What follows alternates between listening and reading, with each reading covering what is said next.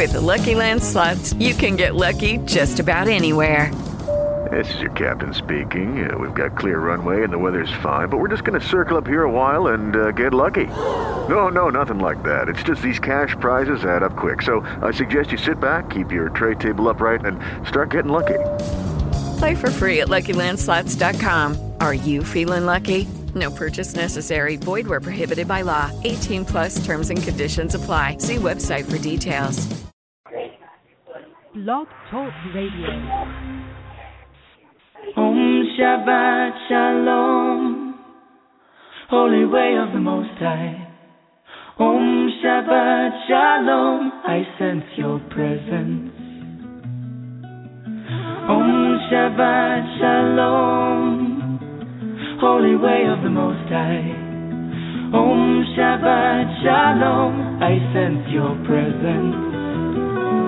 I sense your presence. And I am the light within your soul.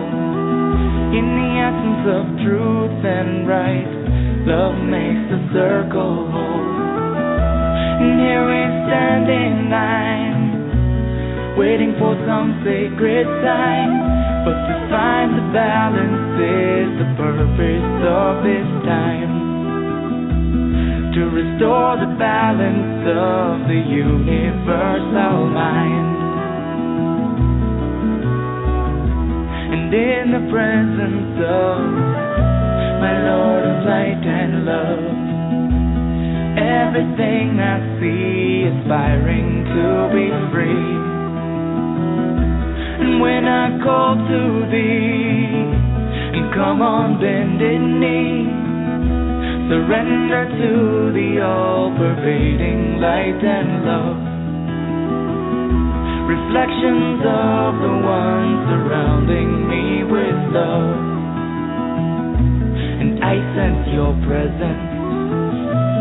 I sense your presence. I sense your presence. I sense your presence. Within and without, above and below, yeah. East, west, north, and south, I sense your presence. Without and within, below and above, yeah. East, west, north, and south, I sense your presence. I sense your presence.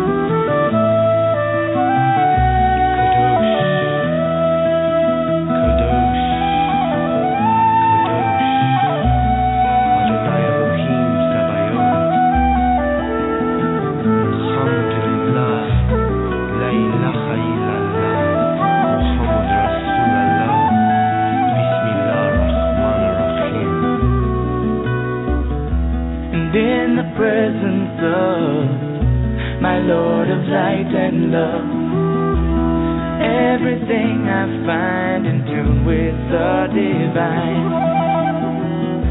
And here we stand in line, waiting for some sacred sign. But to find the balance is the purpose of this time. To restore the balance of the universal mind. And I am the light within your soul. In the essence of truth and right, love makes the circle whole. And when I call to thee, and come on bended knee, surrender to the all-pervading light and love. Reflections of the one surrounding me with love. For to find the balance is the purpose of this time. To restore the balance of the universal mind. And I sense your presence.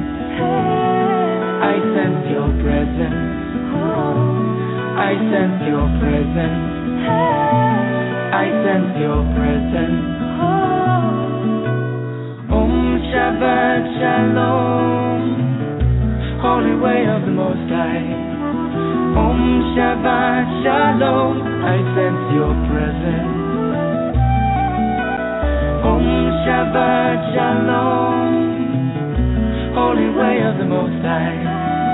Om Shabbat Shalom, I sense your presence. Om Shabbat Shalom, holy way of the Most High. Om Shabbat Shalom, I sense your presence. Om Shabbat Shalom, holy angel of the Most High. Om Shabbat Shalom, I sense your presence. I sense your presence. Thank you for joining me here today on Activating Compassion Radio. My name is Jessie Ann Nichols-George, and I'm your hostess today. The music you were listening to there at the beginning of the show is I Sense Your Presence. It was by Shemshai, and you can definitely check out more of Shemshai's work and their music at their website, www.shemshai.com. That's SHIMSHAI.com. And if you hear a little noise in the background today, yeah, I've got a little going on because it's a little bit early in the morning where I am, so I don't have my super quiet spots around town. But I'll be coming hopefully from a much more quieter spot next week for you on the show. We are waiting a little bit for our guests to come on, but in the meantime, we're going to keep going through our normal pre-show kind of things that we do here and get started with things while we're waiting. Sometimes it takes a little bit to get into the switchboard and to get through on the Skype area, which our guest was calling in on today. So bear with us here. We're going to move on with what we normally do here at the show, at the beginning of the show, and that is to welcome all of you, whether you're returning and joining us here for the very first time or whether you're coming to us because you've listened to our show before and you like what we do here. We do stream live in 3 additional places, and that's Talk Stream Live, Stream Finder, and Penn, also known as Pair Encounters Network, and I welcome everyone listening through those channels as well. Here at Activating Compassion Radio, I look at the different ways that compassion exists in our lives, how to remove our blocks, resistances, frustrations, and more. And some weeks I'm discussing different aspects of how compassion in our lives, how it affects our lives, and the different areas of compassion. And then some weeks I'm doing more exercises and practical implementations. And many times I've got really great guests on the show, and that way it gives you a chance to learn about how other things complement and work with compassion. In addition to that, I also highlight many musical artists along the way. I've had Stephen Halpern, Peter Cater on the show, Jill Matson, Claire Hedin, Bruce Chicobrelli, Craig Corolla, Tara Bradstaff-Moses, Sam LeBear. This year, I'm bringing musical guests on in coordination with the cycles and the seasons of the year. So that's really fun. Matter of fact, last week for the summer solstice, we had Dragon's Head on.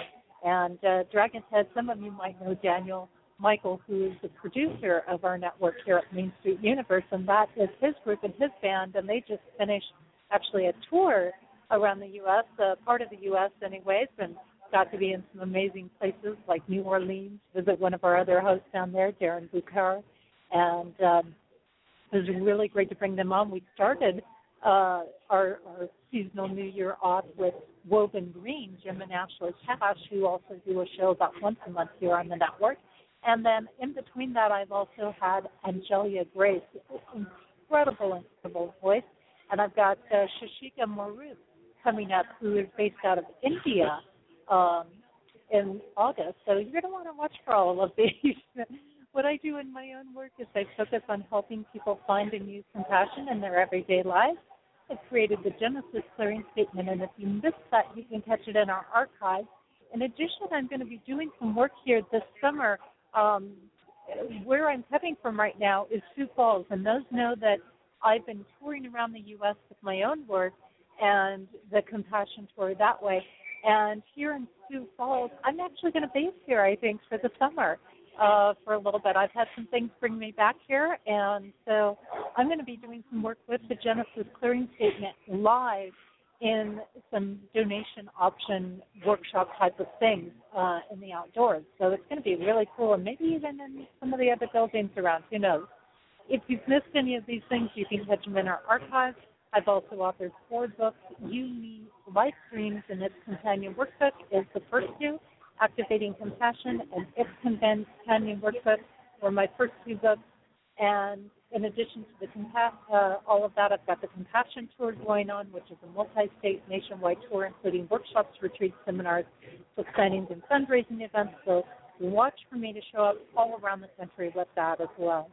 Just a reminder, if you enjoyed the show today, do share it with people, because every time I share it, I find that there's really interesting information that ends up helping somebody out.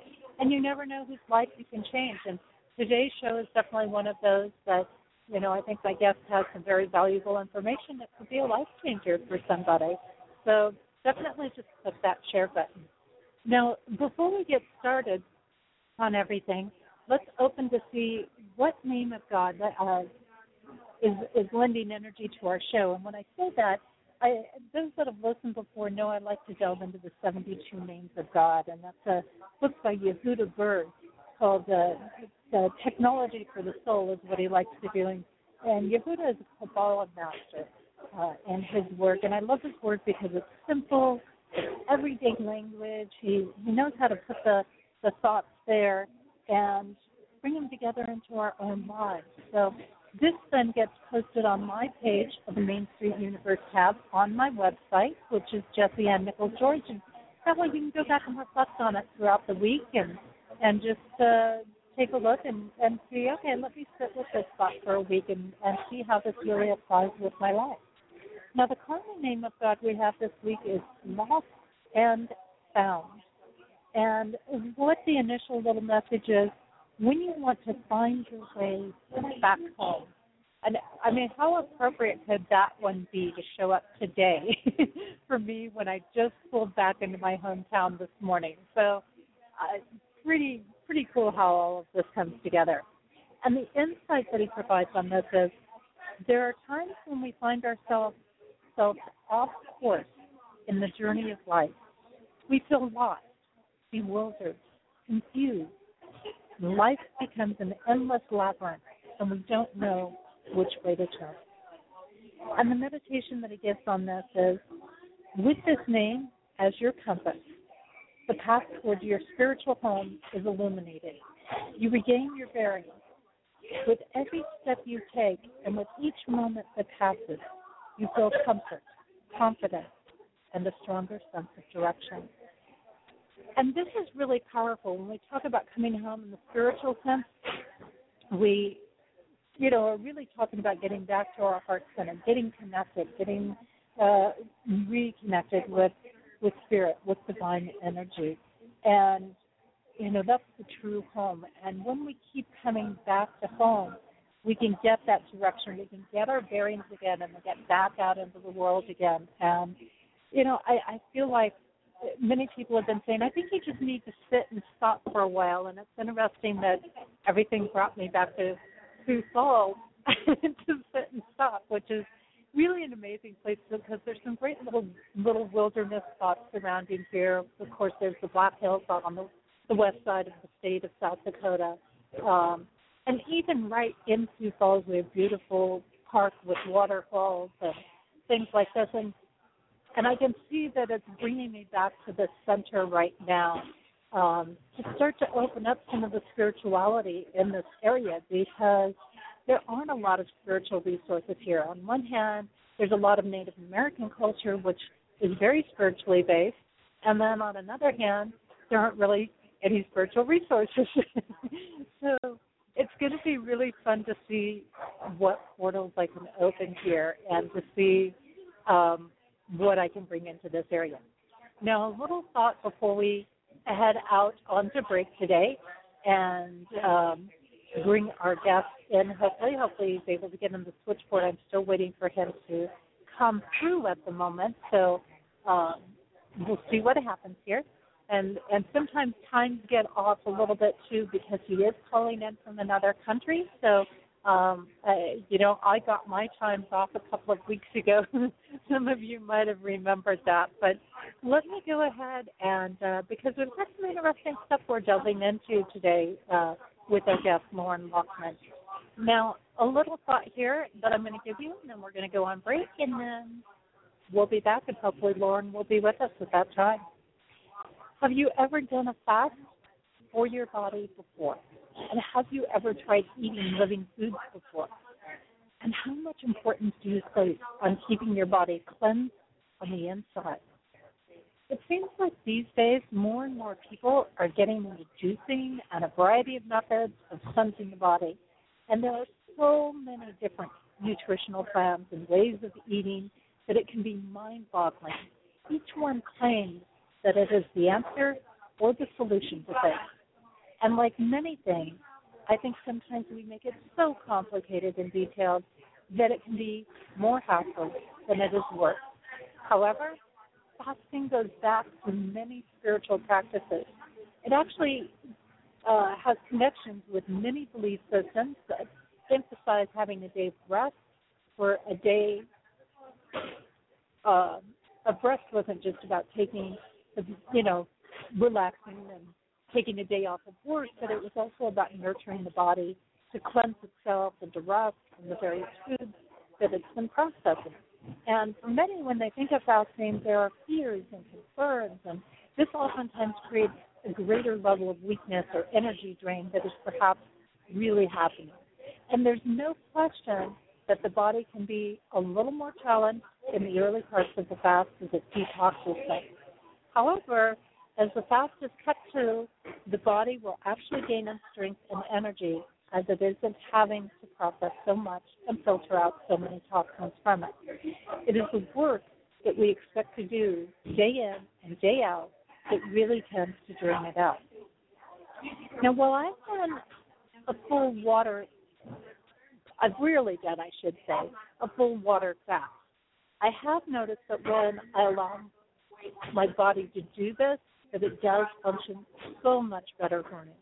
Matter of fact, I started fasting originally for spiritual purposes because when I was going through some courses in Wicca and other areas, that was part of my group's practices, was always to fast anywhere from 1 to 7 days prior to the turnings of the year. And that really allowed, an increase in my energetic energy in my body. That way, my energetic body, I should say. And it allowed a lightness to flow through it. So it's no wonder to me that when we are sick, that the break from everything we put into our body is what oftentimes truly heals it. When we get sick and we take that break and we go back to just letting our body rest from all different types of foods and get back to the basics, but oftentimes I think that's what really brings on some of the healing. Now, imagine if we honored the real principles of rest by giving this to our bodies more consistently. And Lockman is one person that has created a whole retreat center around helping people with cleansing through water fast and helping them to strengthen their bodies through learning about how to use living foods for nutrition. And he has seen numerous people clear health concerns after being told that they couldn't be cleared. His journey started by working through his own health challenges. I love that he has opened a space for this because I believe that it is important to have others around when doing such a cleansing of the body. And we don't just release our physical toxins, but also emotional toxins, mental toxins, spiritual toxins. As this happens, it can leave us lightheaded and at times or full of emotions that are flowing through and out of us. And the simplicity of just using water makes so much sense if we are going to go into deep cleansing, as it is the one thing that can truly release and reset almost anything. It also has a grounding effect to help us keep with things. Not to mention, it is easy on the body, allowing for total restoration. Now, some people will never feel comfortable with fasting, and that's okay. Each person is best, they've got to find the flow that works for them. And I do believe, though, that a plan like what Loren's created that follows up fasting times with live foods, it allows a strong connection with our soul self and opens energy channels in a way that allows us to create health on numerous aspects of ourselves. Now, what aspects do you have with fasting? And how does your body feel when you give it a break from eating? Do you have a particular type of fast that you like to do? This week we're focusing on a component of compassion related to the aspects in my book of No More Pain. And this reminds us that life doesn't have to hurt and that we are meant to live a happy and healthy life. And I'm going to take a little break here, and hopefully when I return, Loren's going to be in my switchboard. And if not, there may just be like an hour shift in time, and hopefully he'll be with us shortly from that time frame. So we're going to take a little break, and when we come back, we are going to be on this topic today, and we may just have to talk a little bit into the show before he comes on, but that's okay. We can do that, and we're still going to be sharing his work today. So the song I've got for you during our break is called Corridors of My Mind, and it's by Claire Hadeen.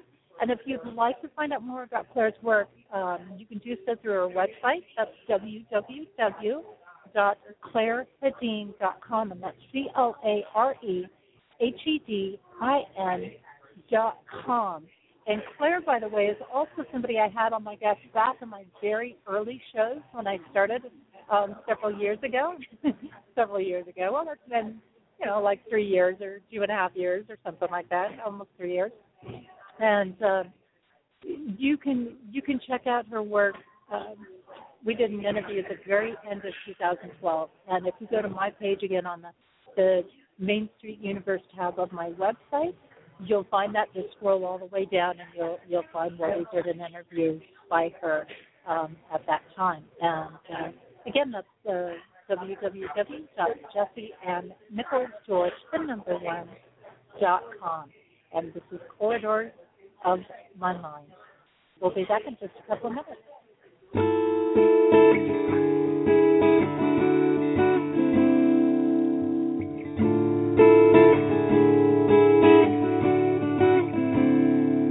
As I walk through the corridors of my mind, I see you. As I turn each corner into further darkness, I almost reach you.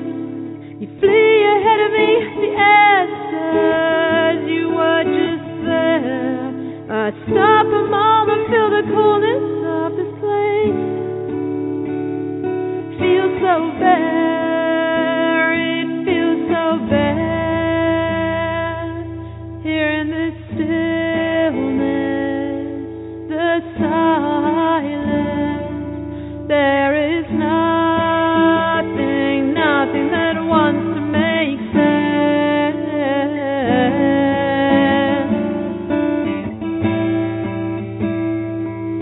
Make sense.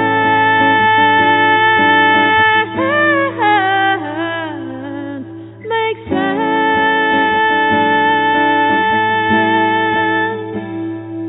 As I make my descent, I feel caught, I can't look back. I know that where I'm going is not safe, and I can't help that. I catch another glimpse of you, and I'm drawn to try. I know that if I reach you this one time, then I'll know why I still try.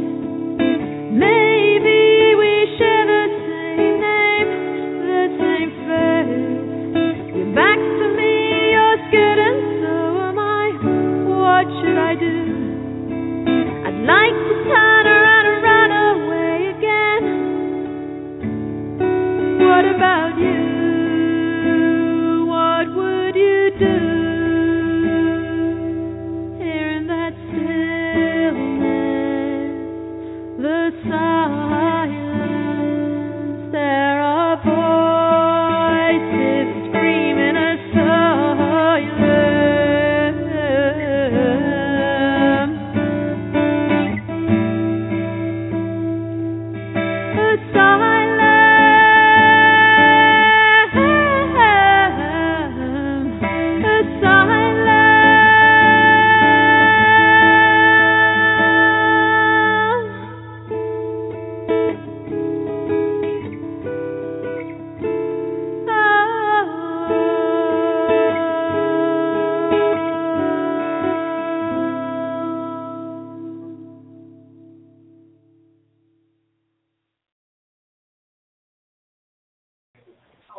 And welcome back. You are listening to Activating Compassion Radio. And this is Jessie Ann Nichols George. And I'm your hostess today. You are listening to a song called Corridors of My Mind. And, we're working on getting our guests here. I think we might have had a little bit of a mix-up here in the time from what I'm seeing. And I'm just going to take a little look here. So what I'm going to do is I'm going to play another song for you. We're going to take another little break while we're getting our guest on, which is Loren Lockman. I'm going to see if I can get in touch with him. I've been trying to do that here. And, I think what I'm going to do is I'm going to go to a guest that I don't always get to play, but this is an incredible song by a musical guest that I had on not too long ago. Bruce Ciccarelli. He was on, I think, last summer, actually. And this is called Carry On, and it's a song with a purpose, if you want to say that. We'll be back in just a few minutes.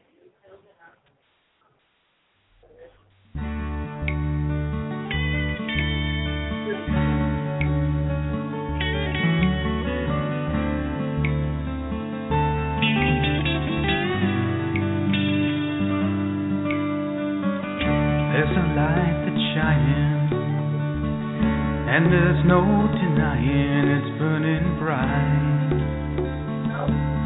in my soul. There's a light that's shining, and the warmth it's providing is bringing hope to me. Can I carry on?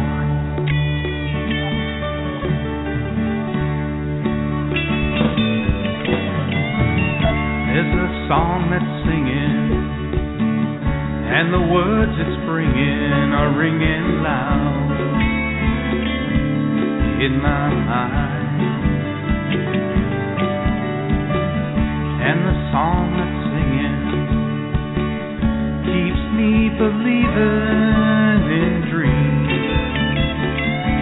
of happy times.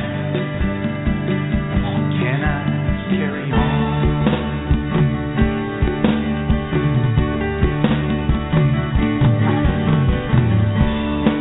And if you feel you can't go on, I'll be there to be strong. 'Cause together we're gonna make it through. When the night turns into dawn, it's another victory won. And I know I can carry on.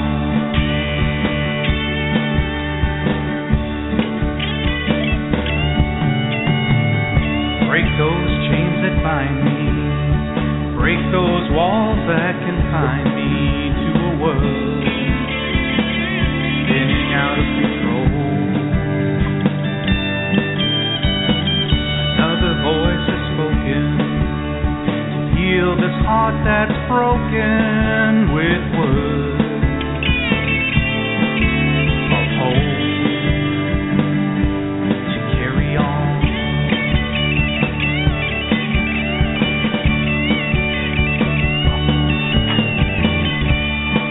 And if you feel you can't go on, I'll be there to be strong.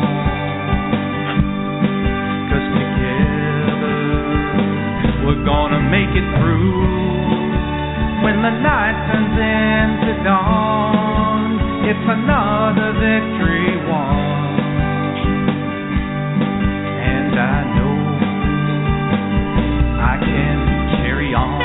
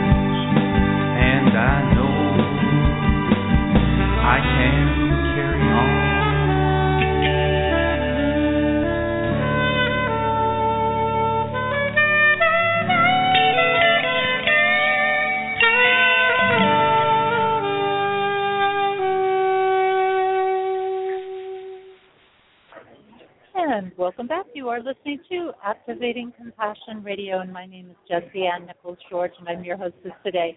And that song actually was by Bruce Ciccarelli, a guest that I had on about a year ago on the show, so definitely go back and catch that show in the archives. Bruce is really, really a great guy and bringing some great music on the show. And that song, Carry On, by the way, was developed for some work he was doing with or involved with, I should say, regarding cancer patients. And that is up on YouTube. You can listen to it free there. You can also download it free from his website. So if you look him up on YouTube, it should have his website there. I think it's just bruceciccarelli.com, but I think there might be also another web address for him there. Now, today I have with me Loren Lockman, and he is the founder-director of the Tanglewood Wellness Center. And again, I want to mention I do have some noise in my background because of where I'm broadcasting today. I was not able to get into a quiet space because I was going to be on the East Coast right now, and I had a sudden turn of events, and I had to get back into Sioux Falls, South Dakota, which is my hometown. And hometown doesn't always mean I've got a home space to walk right back into because I've been touring full time. So it's just been an interesting twist here. So you will hear a little noise from my end, but I'm going to mute my mic off and on so that you can hear Loren better while he's talking. Now, the Tanglewood Wellness Center is located in Costa Rica, and it's been there since 1996. Loren studied the relationship between diet and health since 1977. And after contracting chronic fatigue, irritable bowel, sinus infection, systemic candida, and 57 allergies in 1984, Loren walked away from medicine 3 years later and hasn't been sick a day since. He's taught thousands in over 60 countries how to achieve these results.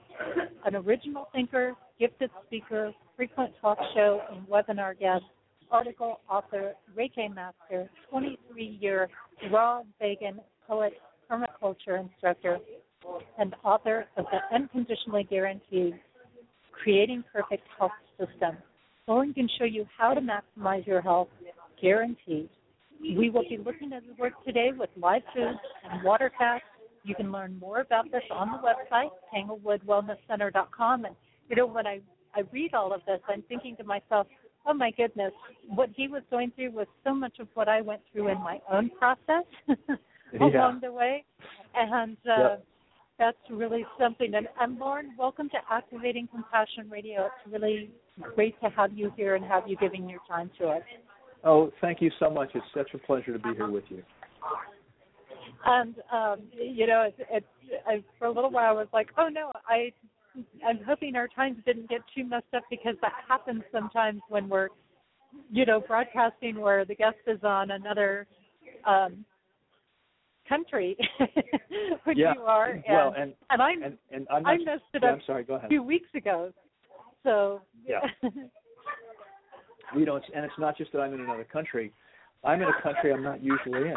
I'm actually beginning a European lecture tour, and I'm calling you from central Germany right now. Oh, yeah. Just a couple of months ago when we had when Weed Out Hate Day was going on, I had a guest call in from Germany, and then on May Day I had a guest calling in from Ireland, and. So, we get them from all over the world. It's really, I think that's exciting. And how exciting for you to be there in Germany. Say it again? I said, how exciting for you to be there calling in from Germany as well. It's wonderful, yeah. It really is.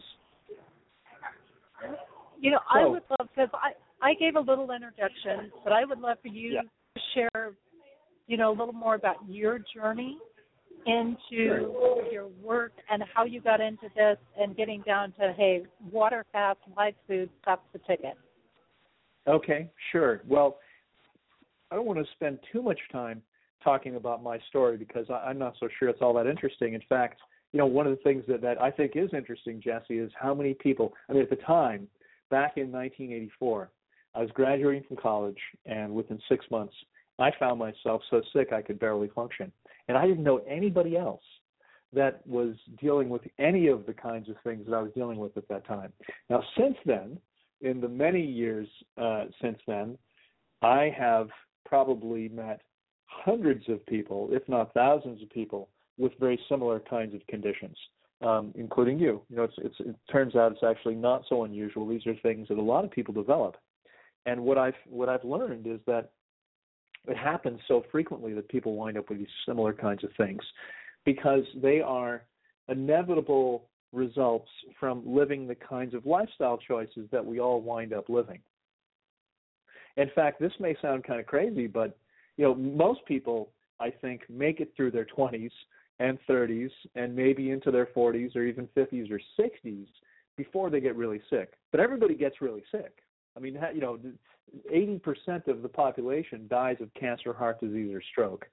And the rest of them aren't doing too well because they're obese or they have diabetes or they have got arthritis. You know, there's some other significant issues happening. I consider myself incredibly fortunate that I got so sick at the age of 23 because it completely changed the course of my life. As you said, I had started studying nutrition way back in 1977. I was 16 at the time, and that was kind of unusual, but you know, I grew 10 inches between my 14th birthday, or 14th and 15th, I don't recall now, and I didn't gain a pound. And so I literally looked like a stick with a nose, and I desperately wanted to gain some weight and build some muscle, and I started studying nutrition with that goal in mind. And it served me well when I finally realized, after 3 years of getting worse as a result of medical care, that medicine was simply about treating symptoms. This is something that I'm sure you've realized. Many people have realized this. You know, it's not really health care at all. It's really disease care. And it palliates symptoms. It helps people feel better. But it rarely actually encourages or leads somebody to a higher level of health. And so it was such a wonderful thing for me because I got so sick, finally realized that I was getting worse as a result of medicine, not better. And that's what caused me to start looking elsewhere. And so, you know, I realized after medicine, I went back to nutrition, and it didn't take long to realize that conventional nutrition really didn't have much to help me either. And I can tell you why today, after all these years of studying and practicing. It's because the so-called science of nutrition really doesn't understand things from a holistic perspective most of the time. You know, we don't eat isolated nutrients, at least I hope not. We eat food, which is, you know, a complex of nutrients and calories, and we have to look at how our bodies interact with those things and what our bodies are actually intended for. And one of the crazy things is, you know, if you think about a supermarket in North America today, and this may not be true anymore. This was true probably 10 years ago. You know, I've lived out of the U.S. now for 10 years, and back then the average grocery store was 50,000 square feet and contained roughly 50,000 different items. I would suggest maybe 50 actually belong in the body. And you know, it's an interesting thing because so many people think, oh well, yeah, but what you're recommending is just too limiting. There's too few options. I'm not willing to give up all my options, and I completely understand that because if you had asked me before I turned 23, before I had the problems I had, I probably would have said the same thing. But you know, interesting thing happened after I completely lost my health. So that, you know, I went from being an active 21 and 22-year-old. I was playing water polo and swimming competitively in school. I rode my bicycle everywhere. You know, I was fine. I was a healthy kid and was doing perfectly fine. And then I got so sick that I literally could barely function. I spent most of my time sleeping. I had to work because I bought a house and I was trying to cover a mortgage. But, you know, I barely could make it through the day and spent most of my time sleeping. And so after that happened to me, and I realized that I would have done virtually anything to get my health back. You know, if I thought it would really help, I would have done anything. And it was such a wonderful thing because it allowed me to get really clear about what my priorities were. And I think a lot of people never actually do this, Jesse. It's one of the first things I tell clients when I work with them. is you need to be completely clear what you're committed to creating for yourself. And if someone doesn't do that, it's going to be difficult to do something difficult if you're not truly committed. This is so true. And, like you, I was a person, and growing up around the Los Angeles region, I mean, food is what you did. Like, I even had one of my exes when we traveled together at one point through California, and he's like, all your memories are related to food. And I said, well, that's kind of what Southern California people do, or, California people do. Everything is based around this gathering. You go and eat, and you have conversation, and it's, you leave school and you got to work on a project together. So you go down to the Pizza Hut or wherever you go. And so, it was really based around, and I didn't realize that until he said it. And that was after, going through my own level of healing. But I think like a lot of people, I didn't realize all that I was doing, even though I cared about my body, and I would do these little pieces along the way. It wasn't until I really hit the issues, and I see people going through it today, and I'm like, just listen to me. I've been there. Just listen. Sure. And they're like, and I would have to wonder. I'm sorry. Go ahead. I was going to say, they're like, the doctors are saying this, and I said, I know what the doctors are saying because I've heard it. And I said, right. Don't do it. I mean, again, unfortunately, it often takes having a serious health crisis and waking up enough to realize that the doctors, however well-intentioned they may be, a doctor graduating from the best medical schools today in North America or here in Western Europe, on average, will have about 1 3-hour lecture on nutrition, which is probably the single most important thing they could be learning with regard to health. It's not something they've studied at all. I mean, many casual students of nutrition have spent a lot more time. I've probably put in thousands of hours, and the average MD has about 3. So, and they're still learning what I would call outdated nutrition science. But in fact, I would have to wonder. Maybe you could agree with me at this point in retrospect, what planet that X was from, because having literally worked with people now from almost 70 different countries, I see that the same thing is true, what you said, that most of your memories were somehow connected to food. I find that the same thing is true for people from all over the planet. It doesn't matter where they're from. This is something human beings have in common. And it's not a bad thing. It's just how it is. I think we are tribal animals. Eating together is one of the things that we tend to do as a tribe. It's true, and you notice that when you go into like the Greek culture, and they'll spend 5 hours eating a meal and spread it out. You go into a lot of the European cultures, Germany. You go into the Swiss cultures and some of these areas, and again, it's based around food. You socialize. You put some food down. You eat throughout that time, and I think we've been very programmed. I was fortunate that in part of my process, I mean, I was dealing with multiple doctors, having every test under the sun run, and ended up with a lot of surgery done, which in reflection, if I knew then what I know now, I would not have gone through all of that. I would have been able to correct probably the bulk of it with a program like yours. And matter of fact, one of my doctors, I had such an improvement because I was going into the emergency ward unable to breathe and gasping for air and things like that, and my lungs weren't expanding, and when I was severe. And, I hate when that happens. My doctor came back and said, I want to know what you're doing with your diet. And he started implementing it because he'd never seen a turnaround like that. Yeah, wonderful. That's wonderful. I mean, it's wonderful to see an MD who's so open, because what happens so often, it's really disconcerting that people, my clients will come back, they'll spend 4 to 6 weeks with us typically, and they'll come back and they'll have their incurable condition, gone. And their doctor will say something like, as often as not, well, it's just a coincidence. What you did had nothing to do with the condition disappearing magically after I told you it would never heal. Yeah, it's just a spontaneous thing, and certainly wasn't because you starved yourself, right? Well, so and maybe it's wonderful you had somebody that was so open. Well, yeah, they were pulmonary specialists, and this person was genuinely concerned about their patients. You know, they weren't just in it for money or whatever else. They really cared about their patients, and they dealt with a lot of elderly patients along the way. You know, I'm thinking maybe you can.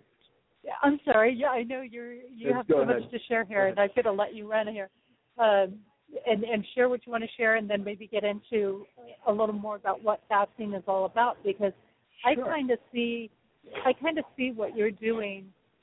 It's like sleep for the body. The body needs to stop and take a break and lay down at night and rest so that it can restore. Exactly. And I feel like your program is a very similar thing on the internal level. You got to give your body a break from all the stuff that you're putting in it. That's right. Exactly. Yeah. Exactly. Yeah. And it's, you know, I don't want to belabor it. I was going to only point out that I think a lot of MDs, I mean, certainly there are people throughout the industry, throughout any industry, there are people who are in it strictly for the money. But I think the majority of people who become doctors and nurses and other practitioners, they genuinely want to help people. The problem, I think, is that they become so emotionally invested in what they've learned that they become closed to looking at other things, because you know it can be hard. I mean, if you wake up one day and realize that everything you've been doing for the last 20 years really hasn't been helping very many people, that you've been moving people in the wrong direction, and often, in many cases, harming people as a result of medical treatment. It's very difficult for the average person to accept that, and so they simply protect their egos, and they refuse to look at it. It's not a conscious decision. This is all going on subconsciously. But I think these are good people. They just get stuck because they've got so much invested. There's a lot of programming there, right? You know, you got to do what the doctor tells you. The doctor knows best. Right. You know, there's a lot of programming, and I think when we look at the food piece, because, you know, I've tried to help people, and some people have just said, you know, I don't want to make the changes. Okay, fine. You know, I accept that that's your choice, but don't complain to me about what's going on with your health. You won't make the changes. Exactly. And well, and again, that comes. Yeah, and I feel like, and I kind of lost my thought, but that's okay. But I feel like, you know, in this process, we're so programmed around food, like, well, just a little bit of this is okay, or just a little bit of that's okay, or things like that. But we're not really trained. You know, if you're going to do that little bit, what else you need to do. So yeah, the programming I think runs very deep for us as a culture and society. Here in the U.S. It's 4th of July. You got to have barbecues. You know, it's this day or that day. You got to have. And again, honestly, it's no different anywhere in the world.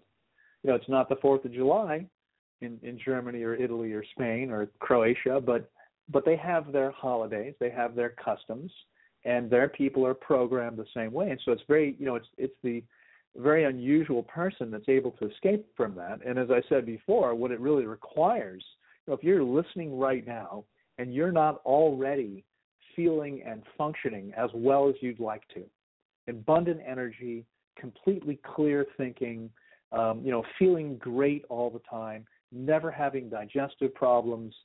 If that's not you, if you're not already feeling and functioning as well as possible, you want to get really, really clear what it is you're committed to creating for yourself. Because if that's important enough for you, you can do it. And I can lead you there. I guarantee that, because it doesn't fail. And it doesn't fail because the human body is an incredible organism. It's amazingly intelligent, virtually infinite intelligence with regard to its own needs. The problem is that we've got all this programming that we've been talking about, and so we lose track of our body's messages. We lose the connection, so we're not getting those messages. And even if we did, most of us aren't paying attention to them, even if we get them. So that's what the problem is. If we can get back on track and learn to reconnect, so we're getting the body's messages, then we're going to see completely different results. And that actually ties directly in to fasting. Your average listener, I know you talk about lots of things. So your average listener is probably not all that familiar with water-only fasting. And to the average person, it sounds crazy. And I'm well aware of this. Most people think, how is starving yourself possibly going to help, right? If you're going to heal, you have to have nutrition. Those are the kinds of lines I hear all the time. And I understand, because I would have said exactly the same thing 25, 30 years ago. Well, and I think you hit the point right there, is that for a lot of people, that's where it starts to get into the emotional, the mental, the psychological side of it. Yeah, exactly. Where we realize the addiction and excuses that food's really locking us into is because people feel like, I'm going to be starving, or I've tried that and I can't do it. I'm fainting and I'm falling apart. Exactly. So you go right ahead with that. Run with it. Yeah, that's right. I teach people what I call the 7 keys to optimal health. And it's really as simple. As I said, the body is this amazingly intelligent organism. So how we create an incredibly high level of health is we meet all of the body's needs as well as possible. And that's it. I mean, it's really that simple. And, there are people right now shaking their head and going, no, that's too simple. It can't be that easy. It's got to be more complicated than that. And there's actually a precept of science called Occam's razor, which says all other things being equal, the simplest explanation is usually true. So health, here's a very simple explanation. Health is the inevitable result of making healthful choices, of meeting all the body's needs. Unfortunately, we live in a world today where very few people are doing this. Most people don't have any idea how to do this, so they couldn't do it even if they wanted to. In fact, let's see, what time is it there in South Dakota right now? In South Dakota, it's just going on 10 o'clock in the morning. Okay, so somewhere, let's say on the East Coast, it's lunchtime, right? And there are people who are walking into Whole Foods or some other similar kind of a market, and they think that they're going to have a healthy lunch because they're in a, quote, health food store. Many people think, well, everything in here is healthy, right? Is that true? No, of course not. The majority of what they sell is processed garbage. It might be organic, it might not be, it might have pretty labels, it might be more natural in some way, but it's still processed garbage. And so people, first of all, in order to meet your body's needs as well as possible, you have to know what to do. If you think that you can go buy any old meal from a place like Whole Foods and get as healthy as possible, unfortunately, you're going to be in trouble. And I spoke yesterday. I had a consultation last night with a man who's an alternative practitioner, and his diet is terrible, and he's very sick. And, as is often true with alternative practitioners, he kind of thinks he knows everything about health, and so maybe not so open to making the changes. And that's a good example. He's never going to get the results he'd like to have because unless he's willing to be open and learn a different way. And so this ties into the diet, but it also ties into the fasting piece. While it seems crazy and it seems outrageous and it seems radical to most people, let me point out that there are approximately, I think, 600,000 or 700,000 different animal species, it's estimated, on the planet. Okay, something like that. And virtually every one of them, when sick enough or badly enough injured, instinctively stops eating, lays down, and rests as completely as possible. Anytime it needs to cleanse or heal its body, this is what it does. And in fact, my guess is, Jesse, that in your life up until now, whenever you've been sick, and if you're listening to the show right now, probably you too, when you've had any kind of a health issue, you typically lose your appetite. Yeah, absolutely. Now, yeah, but I mean, it's you can blame it all on your mother, right? Because your mother probably told you, honey, you have to eat anyway, right? They forced us to eat. That's right. You have to eat. You got to eat something. You got to have something in your stomach. Exactly, right? That's what we're taught. Yeah. And I mean, it's worse in some cultures than others. You can't, if you're in an Italian family or a Jewish family, you not only have to eat a ton. But this, if we were listening to our body and if we understood the intelligence of the body, we might want to pay attention to that message, because what's going on is really simple. Processing food takes more energy than anything the body ever does. And so when the body needs to cleanse or heal, it doesn't want food. And that's why we lose our appetite, because the virtually infinitely intelligent body knows in order to heal, it would be far better off not eating, as crazy as that sounds, not eating. And so, again, everything I teach in practice is based on one very simple idea, maybe two simple ideas. The first one I've already shared with you, and that is that our bodies, that perfect health is our birthright. These incredibly intelligent bodies are designed to feel and function as well as possible. And if you look at the animal kingdom, wild animals that is, because the only animals on the planet out of all those hundreds of thousands of species who are as sick as human beings are the ones that we've taken dominion over, the ones that we've separated from their natural choices. So our cats and dogs and farm animals and circus animals and laboratory animals get as sick as we do. But animals in nature rarely, if ever, do. Unfortunately, as we pollute the entire planet, cancer is becoming much more common in nature, because cancer is the result of toxicity in the body. But heart disease, for instance, which kills, which is, go ahead. I'm sorry, go ahead. Well, I was going to say heart disease, which affects roughly 50% of Americans, is virtually unknown in the wild animal kingdom. Well, and I think that this is true. Our bodies, everything is designed for this natural response. And, the body is saying, okay, I've got all that I can process right now. Don't give me any more. And if you try to give me any more, we're going to have some big issues here. It's kind of like what I want to say. It's like that person who's already got 20 piles of paper that they've got to input into the computer, and somebody comes along and tries to give them another 10, and then they go off the deep end and stress out, and they can't work. And that sounds familiar. I mean, or you've got a water system, and it's all flowing down, and it's all being channeled through one funnel out, but there's only so much water that can go through that space at a time. And if if you try to get more and more water than what can fit in that space to go through it, it's going to overflow. And that's right. kind of what happens in our bodies, right? Exactly. And listen, it's a crazy thing, because again, I'm willing to bet that I'm guessing there are probably millions of people listening to your program right now. Is that right? I'm willing to bet the vast majority of them probably would say they've never fasted before. But it's interesting. Everybody fasts.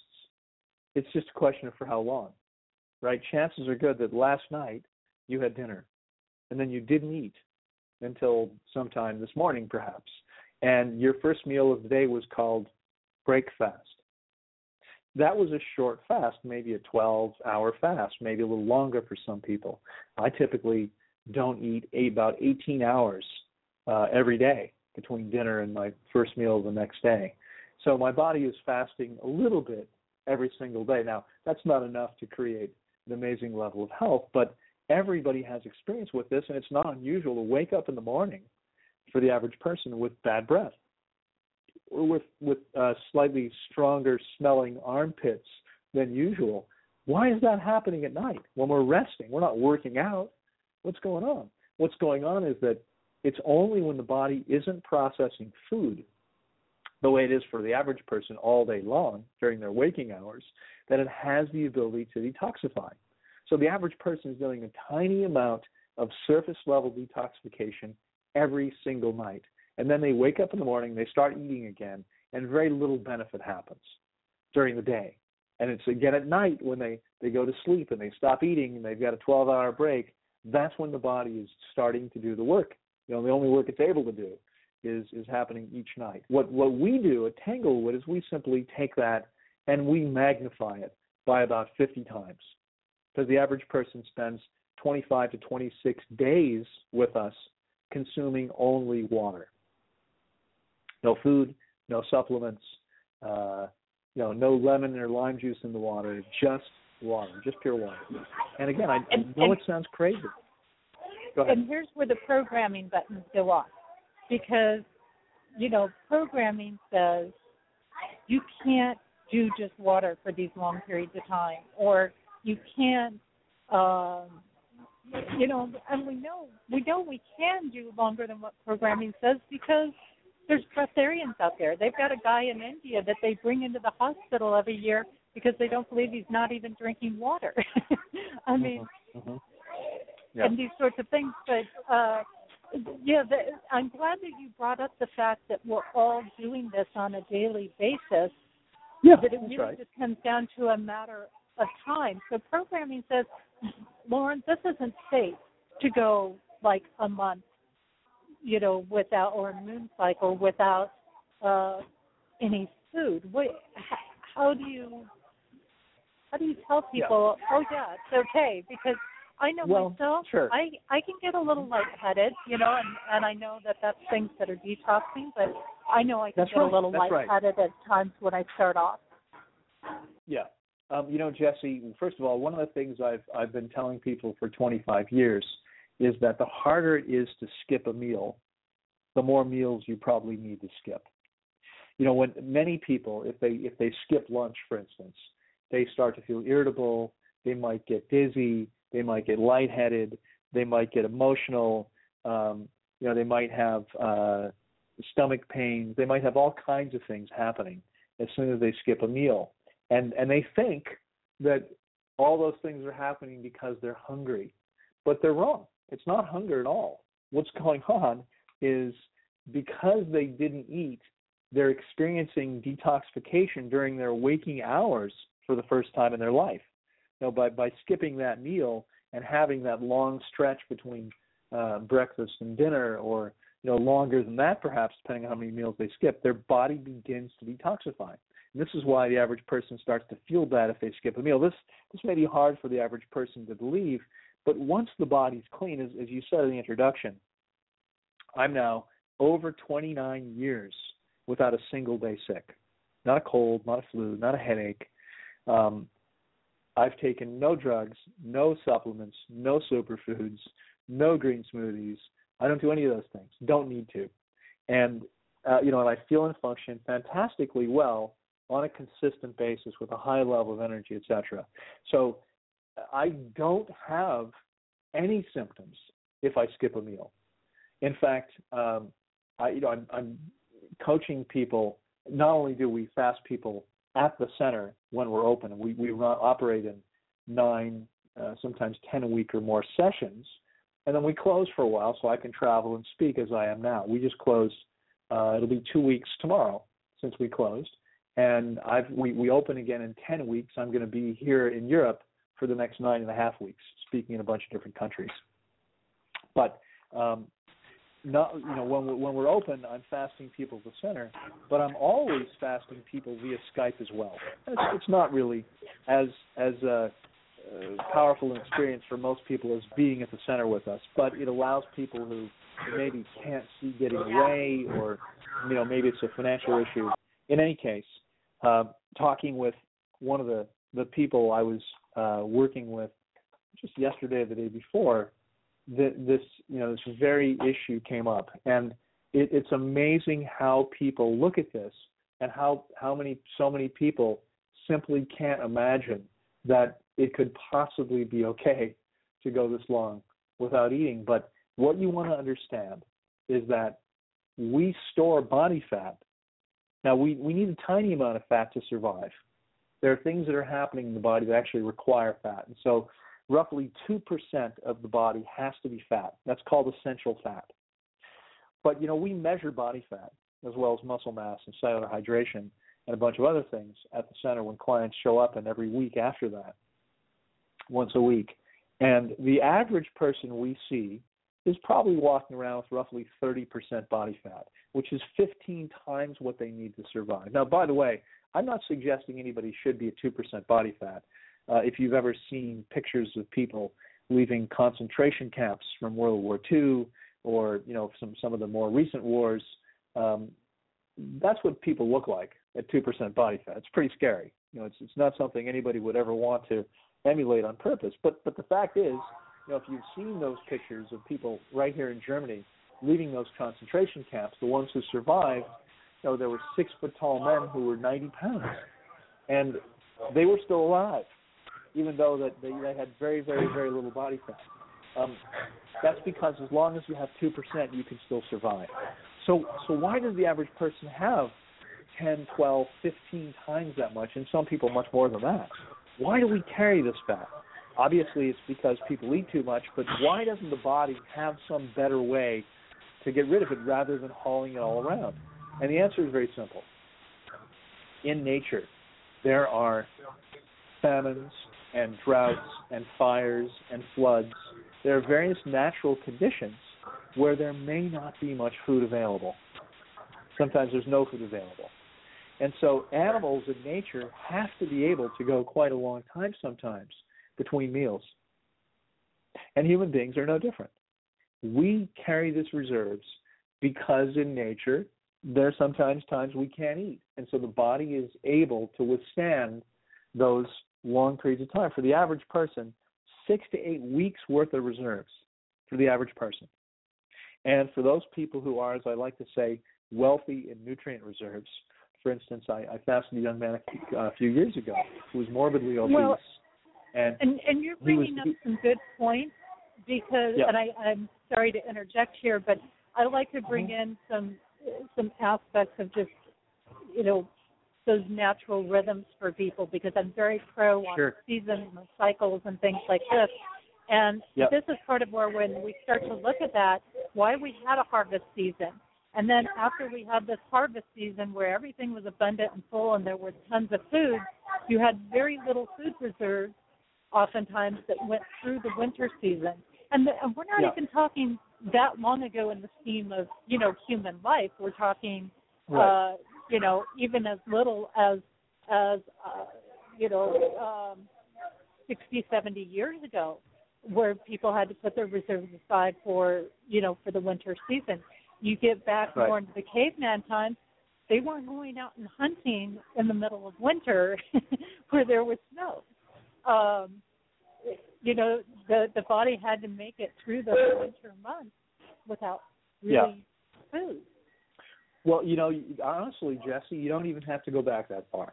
One of the longest-lived peoples on the planet, I don't know what's happening with them now, but for many, many years, the Hunzas in the Himalayas in Pakistan lived to be 120 routinely, like a lot of people. And they'd be physically active, they'd be mentally clear. They weren't vegetables like Americans are at the age of 78, 79, where they've already got one foot in the grave. I mean, we spend 70% of all healthcare dollars in the last 2 years of the average person's life, because there's heroic measures to try to save somebody who's already so sick there's no saving them.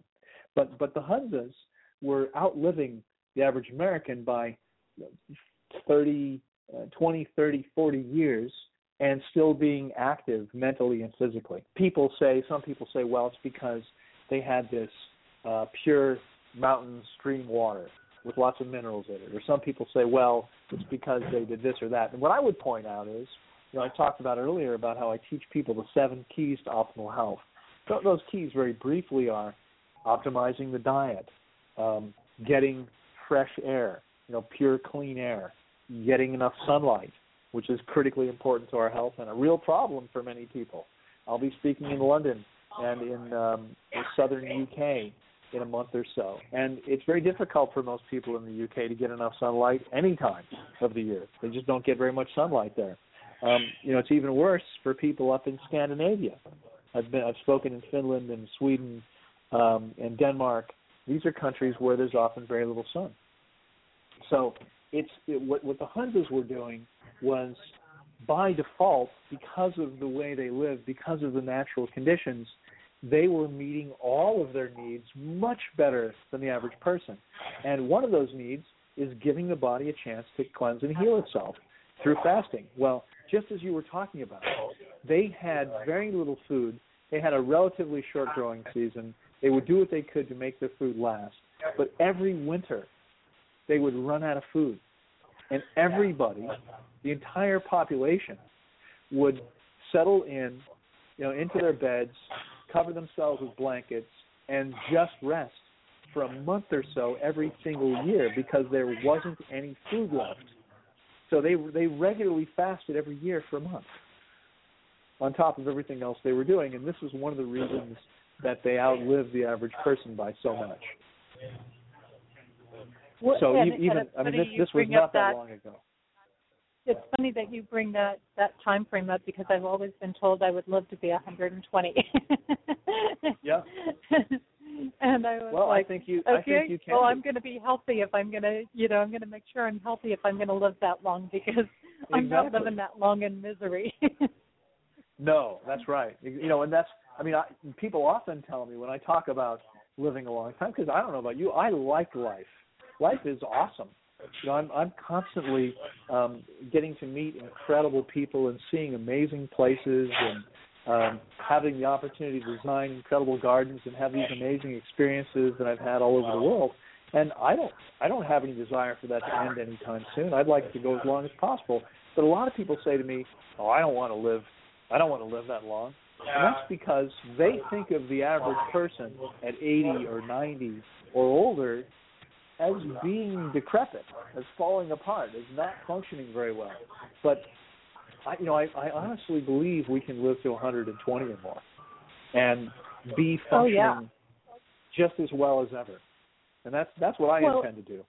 I believe that because I feel like, our bodies are constantly restoring. So, yes, on one hand, we're dying and, we're third dimension, so it can't hold it the same way. But if we're coming at it from a clear body, mind, spirit perspective, which means resting the physical, resting the mind, and resting the feelings and the emotions and connecting with spirit, then the body's going to be able to regenerate at a rate that is,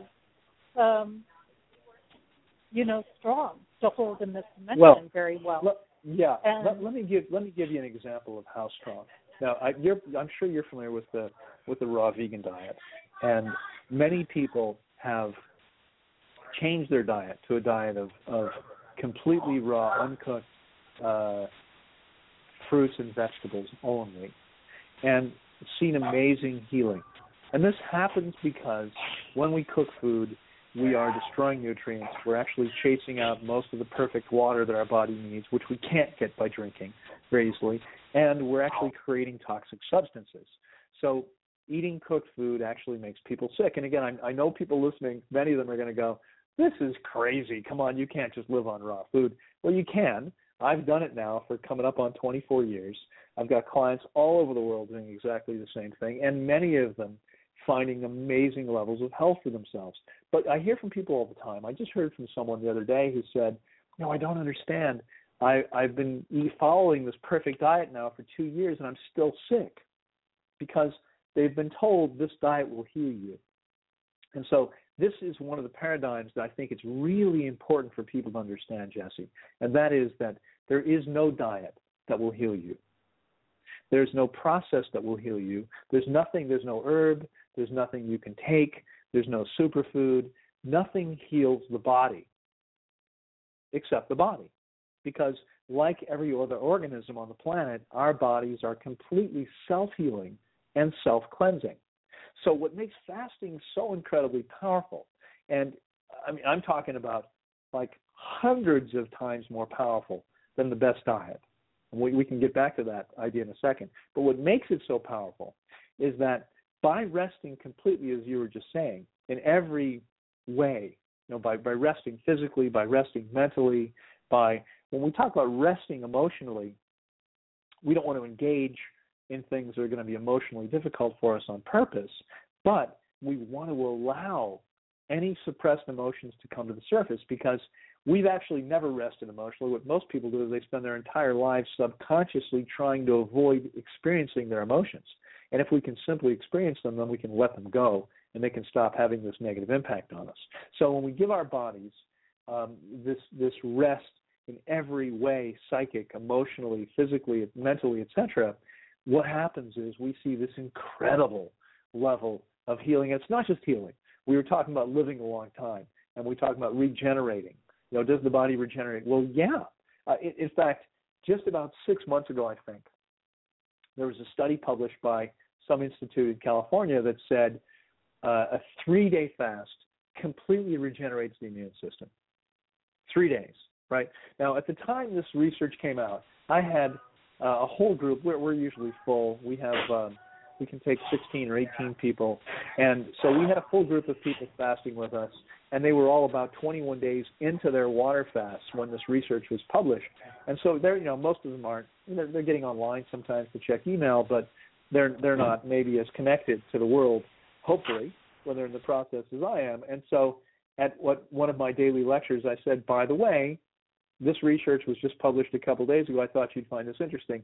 Everybody got a real chuckle out of it, because these people were 18 days past that point in their fasts, and any one of them would have told you what happened at 3 days. There's no way the body completely regenerates the immune system in 3 days. What happened for them 18 days later was literally light years ahead of where they were after 3 days. So a therapeutic fast is typically a fast of 21 days or more. And how powerful can this be?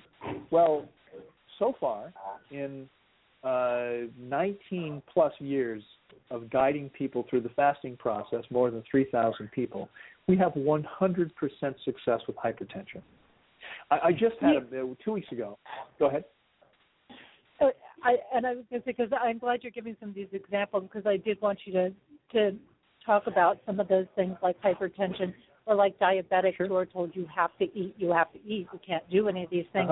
But I find that funny that even for them to come out and say 3 days will rejuvenate the immune system, and yet they want to put you on medication for 7 or 10 days. Right there has got to tell you something. Do you want to spend 3 days, or do you want to spend 7 or 10 or 14 or 20 days on medication?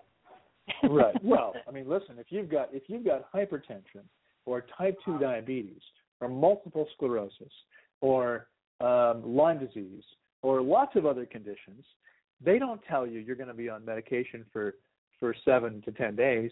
They tell you you're going to be on medication for the rest of your life.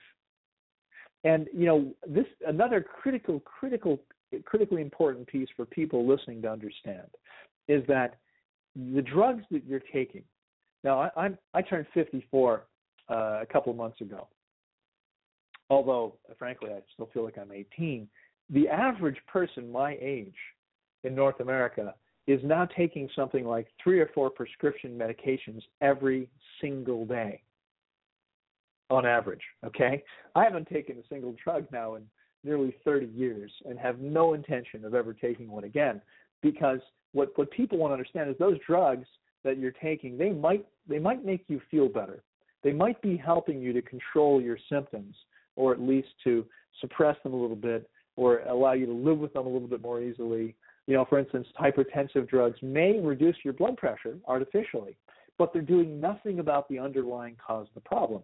And what we want to be really clear about is that every single drug, in fact, every single medicinal agent, whether it's a drug or an herb, every single one of these things is toxic to the body. And what's happening is the body is reacting to it in a way that gives us symptomatic relief, so we feel better. But get clear, these are toxic substances. How can something toxic make you healthier? I would say it can't. That's not possible. This is an example of your drain is stopped up, and you're going to take and shove more stuff that stops your drain up down the drain. You know? Right. Yeah. It's basically what you're doing when you go that way. And I know what you're saying because I know in my own healing process, I was being diagnosed with systemic lupus erythematosus.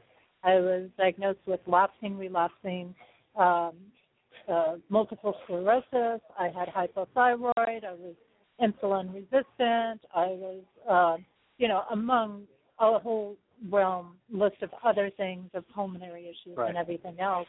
And I said, that's it. I took myself off of hormone replacement therapy. I took myself off of thyroid medication, which they say once you go on it, you can't ever get off of it. And I'm like, bull. Exactly. Exactly. Well, that's true with most of these medications. That's what I was saying. I mean, most of these people are going to be told you're going to be on this for the rest of your life, which I think is a pretty explicit saying that we can't heal you. We're only treating symptoms. The doctor may never come out and say that, but if he says to you, you're going to have to take this for the rest of your life, he's telling you, we can't make this better. And if you had been there in my life at that point and come to me and said, Jesse, give me 21 days or 26 days or a month, and let's give this a try. And if it doesn't work, you can go and do your medical thing or whatever the doctors are saying to you, versus, life. We're talking 1 month versus life. What do you want? I mean, I would have been like, I'm so there. Where's my plane ticket, Well, unfortunately, many people aren't there. But more and more people are becoming open and recognizing that what I'm saying here is true. It's years ago, what was the French philosopher Voltaire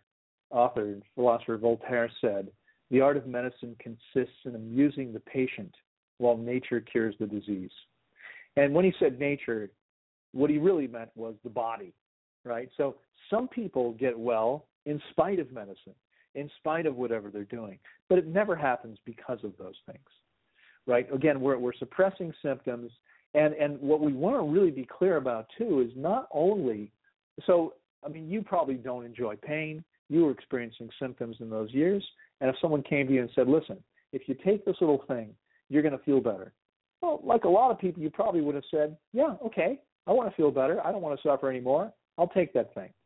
If they had said to you, now, what you should know is that you're going to feel better, but you're actually going to be making your body more toxic because the substance we're going to give you to make you feel better is toxic to your body, and because the reason you're experiencing the symptoms in the first place is because your body was attempting to cleanse and heal itself. That's what symptoms are. They're evidence that the body's cleansing and healing. When we suppress the symptoms, we make it much more difficult for the body to do the cleansing and healing work that it's trying to do. It's like suppressing emotions. The emotions aren't going to go away until you deal with them, no matter how much you suppress them. And it's so true because there's so many chemicals and things like that. And people think, oh, well, they just have to say that you could have kidney failure or something to protect themselves because that one person out of 20 billion got that, And no, it's not true, And my mom is an example of this. She's taken tons of medications along her life, and, she has very little functioning in only one kidney. She has very low lung capacity. When I say low, we're talking like 20%, 22% in one kidney. We're talking like 22% capacity of her lungs and things like this. Right. And so these things do. I mean, basically, if we could just have the truth in advertising, like you say, on these things and say, look, this will numb you out, like drinking or whatever else. This will numb you out for a while. But in reality, what you're really doing is dropping, the same chemicals on your lawn that you're using for pest control. Yeah, exactly. You're going to make your body more toxic, so you're going to feel better, but you're actually going to get sicker as a result. You're virtually guaranteeing that you can't heal. In fact, what I would point out is that every time throughout our lives that we take something, we treat through medicine, whether it's drugs or surgery, which are their basic two tools, we treat acute crises. Every time we do this, we're making the body more toxic. And that's what creates chronic disease. So medicine is actually creating chronic disease all the time. All the time. I can't tell you how many people I've worked with. One of the people I'm fasting now via Skype is a woman who had some experience with Accutane. I actually recently put a video up talking about Accutane because I've worked this. I don't know if you're familiar with it, but it's a drug that is often prescribed or was prescribed. I'm not sure if it's still on the market for severe acne. And this drug destroys the immune system. So I've probably worked with 24 people now who took this stuff, and these are some of the sickest people I've ever seen because the drug completely messed up their bodies. It's not just Accutane. Every drug is doing this. That's why they have side effects, right? So a hypertensive medication can lower your blood pressure a little bit, but nobody statistically lives any longer as a result of taking the drugs, and they become much more toxic. They might lower their pressure, but they've done nothing about the underlying problem. Now, again, as I said a few minutes ago, we've probably taken now about 250, almost 300 hypertensive clients through the fasting process over the last nearly 20 years. 100% success so far.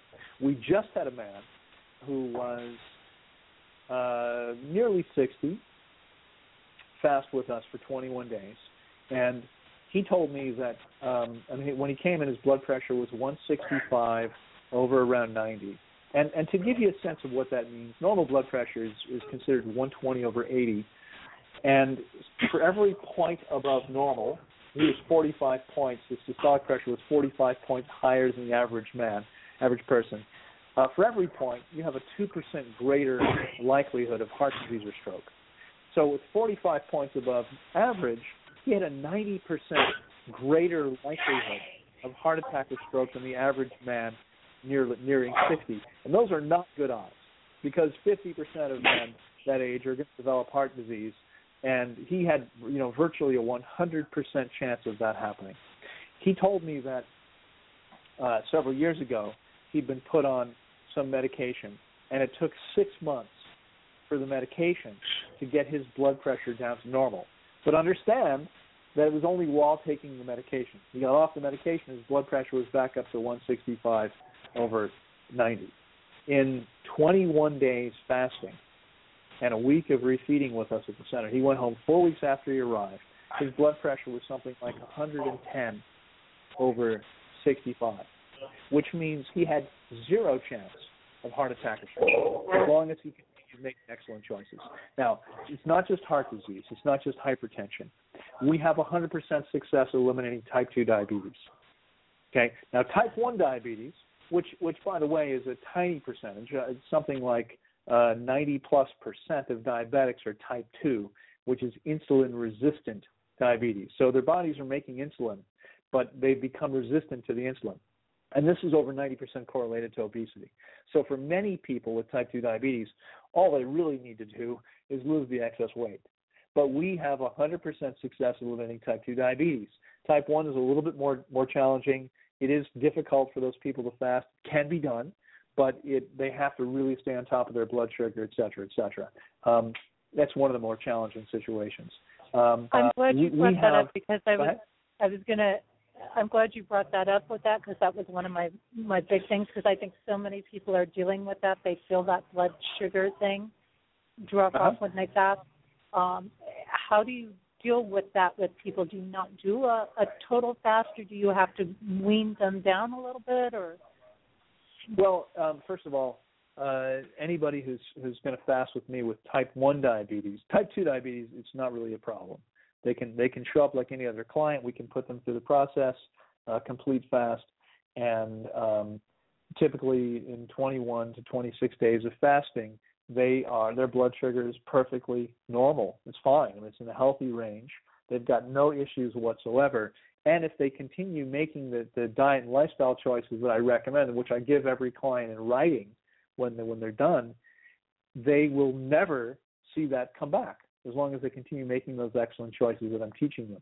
With type 1 diabetes, what needs to happen is they need to make sure that they spend at least 3 to 6 weeks prior to fasting eating as optimally as possible to lighten the load and give the body a chance to balance itself and start functioning properly. It reminds me of a young woman who contacted me probably about 9 years ago. We were, by the way, in the introduction, I think you said we were in Costa Rica for the last 19 years. We actually opened just outside of Washington, D.C., and operated in Maryland for about 9 years. And then we moved to Panama. And then we moved to Costa Rica 4 years ago. So just so you know.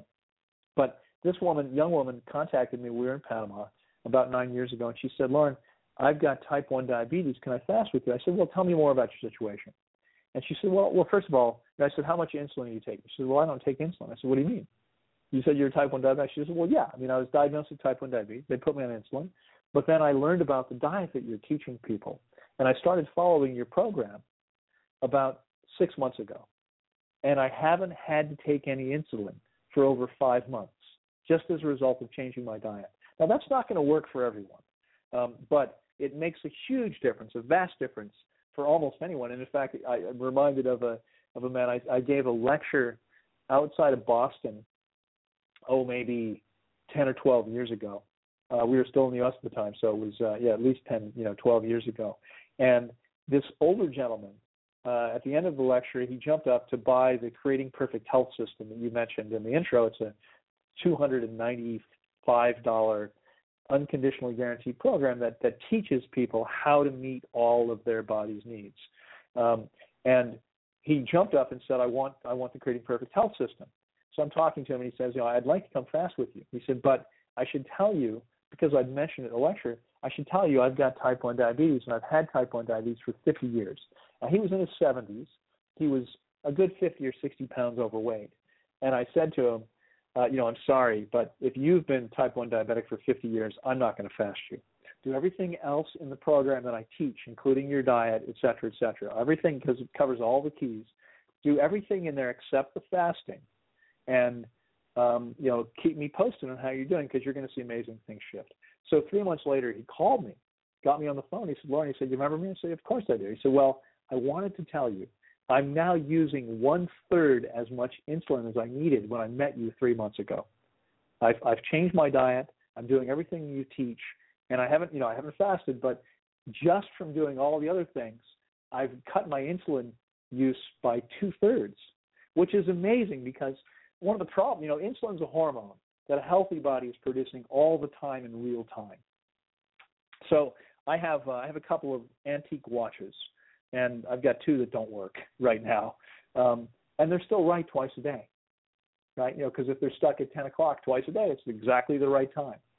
Well, if you're taking hormones, whether it's a woman who's gotten to that point in her life where she believes she needs to take estrogen, or because she's no longer menstruating, or it's because it's thyroid hormone because the thyroid's not functioning properly, or it's insulin because the pancreas isn't doing its job properly. If someone's taking hormones, they might get it right every once in a while, just like that watch does twice a day. Think of it, it's right 2 seconds out of all the seconds in a day. How many seconds are there in a day? Well, there's 3,600 seconds per hour times 24. I don't know what that is, but it's a lot of seconds. And they're right. The watch is right 2 seconds out of all those seconds. Similarly, maybe roughly the same percentage of the time someone taking insulin is actually going to have the right amount of insulin in their body. Most of the time, it's not going to be right, because their body is not able to give it what it needs in every single moment in real time. They're taking a dosage. And so taking hormones that way, while it may be necessary for some people based on where they are right now, it's never really a great idea, and the body never functions as well when we're doing that. So being able to get off by cutting it down 66%, his body was going to function much better in every way. It's so true, and I know that from my own stuff, and it's fluctuating, and there were all these different pieces, and I mean, they had me on massive amounts of thyroid medication and hormone replacement therapy at the same time and everything when I was in there, because I was taking regular Synthroid, and then I was taking another one for the T4 uptake and things like that. But right. You talk about optimum eating, and I want to touch on that briefly, because I think we could go on for hours with you. Yeah, we could. With everything that you have, it would be easy to do. But I want to touch on a little bit of things, because I know part of your program is about live foods, and people have heard about raw foods, but maybe you can talk a little bit about what live food is, and maybe how that coincides or is different from raw food diet eating. Well, actually, I should clarify, and I'm sorry for any misunderstanding. I don't actually promote what some people call a live food diet.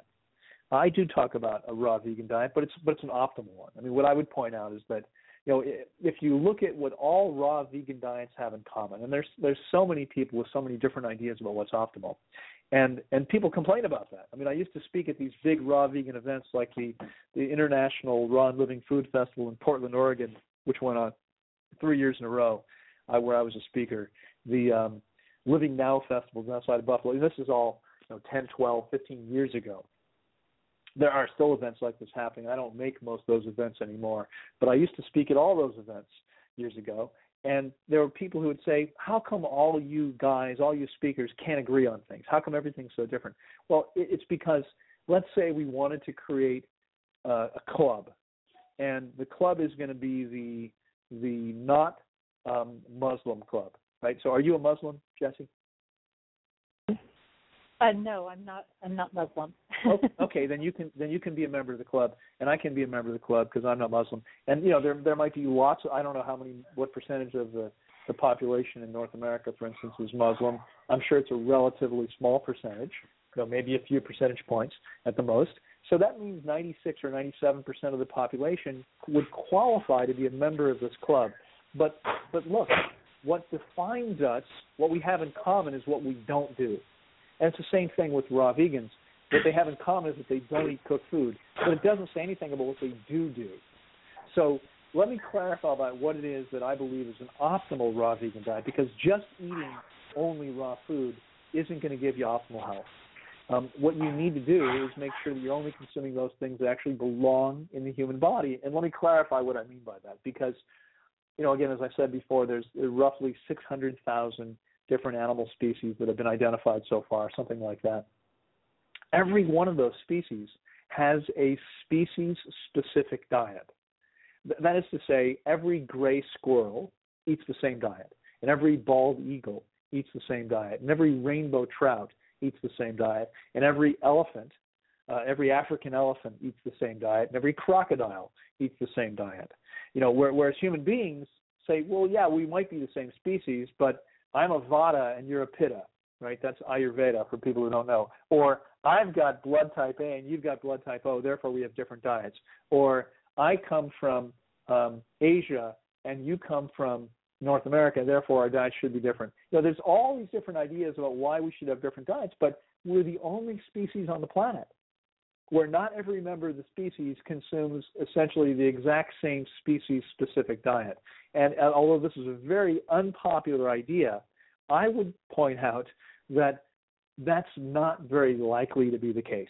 What's much more reasonable and likely is that, like every other species, we do have a species-specific diet. Because if you look at it, we all share exactly the same digestive tract.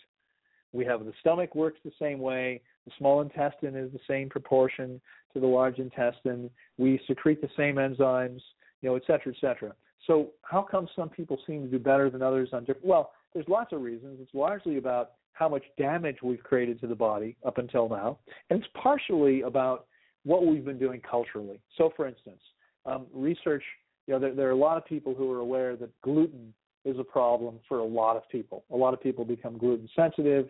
Some people actually develop celiac disease, or they can't handle gluten or wheat, or have an allergic reaction. And what's true now, what's clear and evident, is that in places where people have been eating certain foods, I would say non-foods, like grains for a long period of time, the body actually becomes better able to process those things than it is for the average person whose culture has never done that. But that doesn't mean we should be eating them. That doesn't mean that our bodies are actually adapted for that. It just means that there's been some adaptation to allow us to function better if we're putting that stuff in our bodies. But it doesn't mean it's the stuff that belongs in the body. So if we look at our digestive tract, because if we looked at the digestive tract of a sheep and a cow, for instance, we would know that they eat a very similar diet. If we could see their digestive tracts, we would know that because their digestive tracts are virtually identical. And so the digestive tract evolved over millions of years as a result of what that species was eating. If two species have the same digestive tract, then they would have the same diet. You and I, and every other person listening right now, and all those people not listening too, that's all human beings, have a digestive tract that's virtually identical, very, very, very minor changes, differences from those of our closest primate relatives, bonobos and chimpanzees. And what these animals live on is almost exclusively fruit, with the addition of some soft, tender leaves, other soft, tender plant parts, including shoots and soft roots, etc., and tiny amounts of concentrated protein, tiny amounts.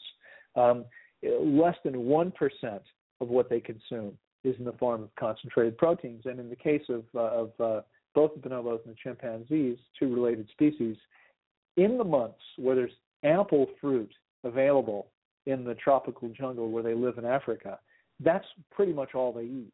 They only eat these other things in the months where there isn't much fruit available. Because, for instance, I live in the tropical jungle in Costa Rica, and the height of the rainy season, the rainiest time of the year, there's not as much fruit as there is in the other months of the year.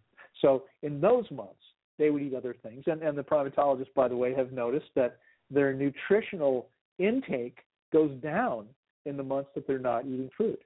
So they're primarily fruit eaters. They're called frugivores, and so are we. So where a live food diet is a diet that's high in sprouts, etc., I don't actually recommend eating sprouts very much.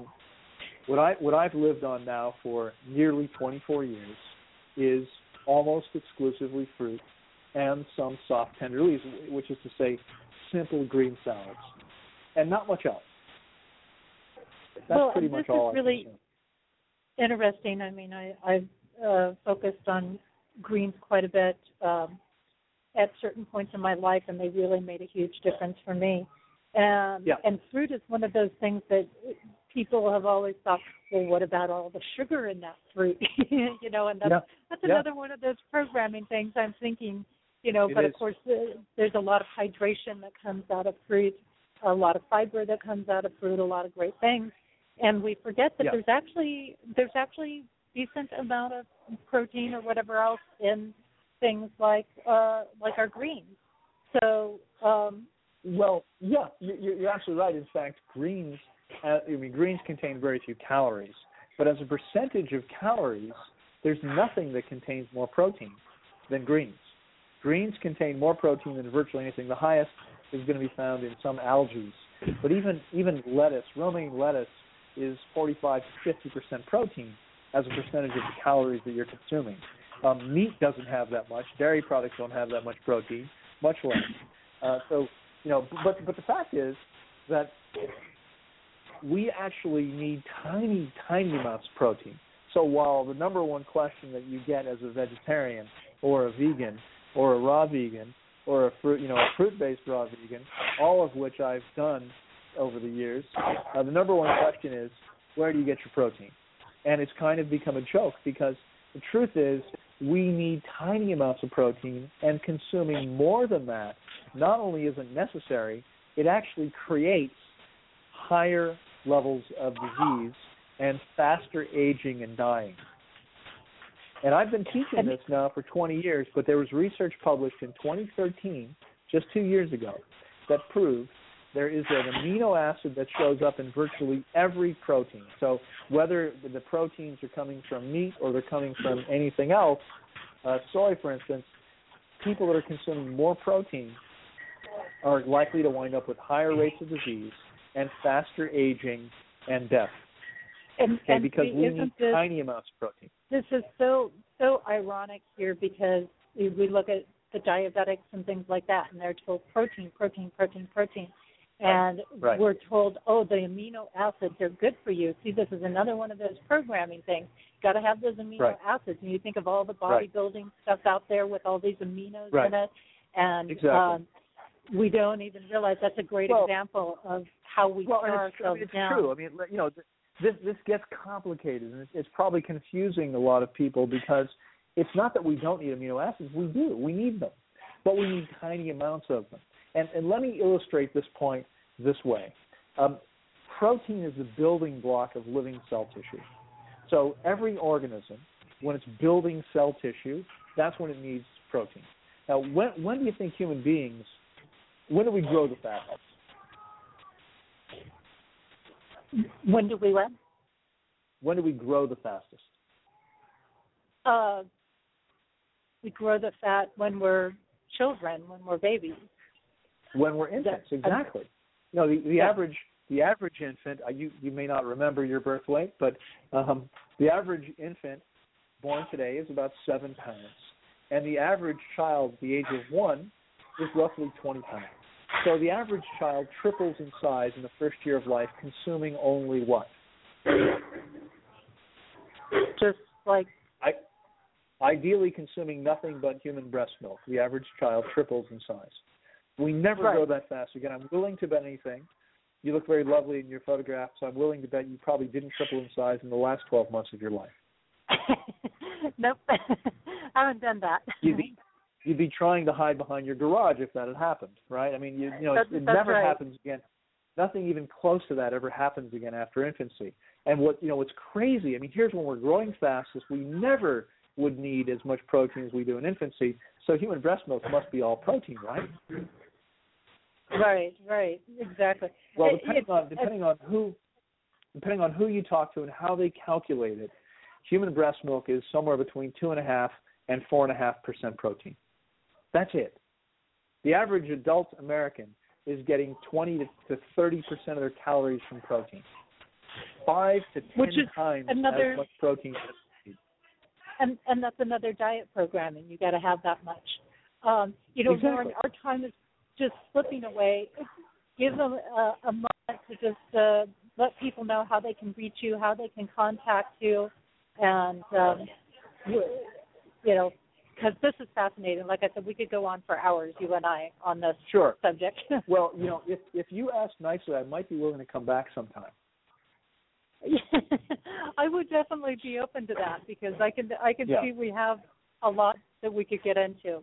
We could talk. I'm sure we could talk about this stuff for hours. And there's so many paradigm shifts. There's so many ways that we can really help illuminate the truth for people. Because again, if you're listening to this today and you're not already feeling and functioning as well as possible, you can be. You can be. And what I'm sharing with you today, these are some of the keys. Now, it's a lot of stuff. We're jumping around, and it's hard to make sense of it all, and it's a little bit confusing. One of the things I'll share with people here, and we didn't even talk about this, but the Creating Perfect Health System, which we offer for $295. And by the way, it's been that price now for over 10 years. 10 years ago, when I was traveling and speaking much more than I do now, we sold a lot of those things for $300. And the price has never been raised. I've tried. Now, one thing we have done is we've gone from a physical product to a strictly digital product. So when someone purchases the product, we email them download codes, and they download all the parts. It's more than 16 hours of live lectures and seminars, all set up in a rational, logical manner so that people can learn from A to Z everything they need to know. There's also written material. Some of it's audio, some of it's video, and some of it's written, but there's a ton of information. As I said, it's unconditional guaranteed, and it's normally $295. But for your listeners, if you're listening right now and you contact us in the next 7 days, you can purchase this thing for $195. That's $100 off, and it's still unconditionally guaranteed. Yeah, and I guarantee you're going to learn everything you need to know in a way. I mean, while we've touched on lots of stuff today, with the program, you're actually going to get all the information you need in a way that makes sense, and you'll be able to digest. You can go back and listen to it over and over again and read through it, etc. So what you can do is you can contact us at info@tanglewoodwellnesscenter.com. That's info@tanglewoodwellnesscenter.com. As you mentioned, people can go to our website with lots of information there at tanglewoodwellnesscenter.com. They can also go to my YouTube channel. I now have something like 350 videos that are live on my YouTube channel just in the last 3 years. I take that back. In fact, it's exciting. Probably with your radio program, in the next few days, we're going to hit the 10,000 subscriber mark to the channel. There's lots of great material. Yep, we're putting up usually 2 or 3 new videos every week. So there's lots of great stuff there. There's a ton of stuff that's there now for people, and that's youtube.com//Loren Lockman, or you can just go to YouTube and then do a search for my name. You'll see tons of great stuff there. That's an amazing deal, and I want to thank you for that so much. And our time is just winding down, which is why I'm cutting in here. Sure. But TanglewoodWellnessCenter.com is the website that you can go to. Getting $100 off, that's phenomenal, because I'll tell you right now, I know of diet systems and just getting what you need from their systems, going to the health food store. I remember in my days of nutrition supplements, so to say, spending $300-400 a month. So this is nothing. $195 is totally cheap to go. Well, and here's the thing. I'm sorry. Go ahead, Jess. I was just going to say, I want to thank you so much for being on the show today, Loren, and sharing these insights. And we definitely have to get you back on the show so we give you some more time to talk. Yeah, no problem. I'll be glad to do it. We can arrange that off air at some point. Great. So again, check out that website, TanglewoodWellnessCenter.com. Absolute gift to have Loren on the show, and you go in, check out the website, get to the YouTube channel. Those are all valuable, amazing things that you can take advantage of, and what's on YouTube, of course, is going to be free. So that's another option, just to start to get familiar with it all. Absolutely. Next week on the show, I will have Della Temple with us. She's going to be talking about her work, Walking in Grace with Grief. You can check out all of my work, monthly specials that are going on. I'm debating what I'm going to do with the July special right now, so you'll have to just check it out when July 1st rolls around and see what I've got up. Again, I'm in the Sioux Falls, South Dakota area, and I'm going to be hanging here probably throughout the summer and seeing what's happening, and you can hook up with me here. Gradually, I'll start putting some more events and things back up on my website with the Compassion Tour. I'm going to be testing out some free events, some donation-only events here, and seeing how that goes over. So if you're around the region, check it out. And I'm probably also going to put something in for the Black Hills region coming up in the near future, or some of the wilderness areas here in the South Dakota, around the suburbs of Sioux Falls. So check all of those things out. My website, JessieAnnNicholsGeorge1.com. For a couple of more days, you can still take advantage of June's special deal, which is donate $50 or more to my Compassion Tour GoFundMe campaign, and you can receive a free decoding insight for yourself or someone else, where you can gain greater insight and understanding to your natural flow. And then donate $100 or more, and you receive a free decoding for you and a partner, or a business name, location, or some other aspect that you're trying to align with. Don't forget, we've got several shows here on Main Street Universe. Don't forget, this upcoming Tuesday, we've got Susan Weed talking about, she's doing 13 sacred trees right now, so that's pretty awesome. Wednesday nights is our flagship show, and oftentimes Darren Bukhara, who is a reader at Madame Nouveau in New Orleans, follows that up. We're going to be having Kevin Baird. Some of you might remember him, who's been with our network for quite a while, but he's been lying a little dormant. We're hopefully bringing out a new thing he's working on called New Companion, which is testing spirit energy places. So that's going to be really fun to delve into. Hey, this is Jessie Ann Nichols George. Thanks so much for being here today. And again, thanks to all of our listeners, not only on Blog Talk Radio, but those streaming live on PEN, known as Pair Encounters Network, StreamFinder, and TalkStream Live, as well as those that are catching our podcast at iTunes, TuneIn.com, and those catching the YouTube version of our show. I look forward to seeing you back here next week as we talk more into activating compassion. Don't forget, if you've enjoyed my show today, share it with others. It's going to be available at the same link in our archive, and it's available immediately after we close off.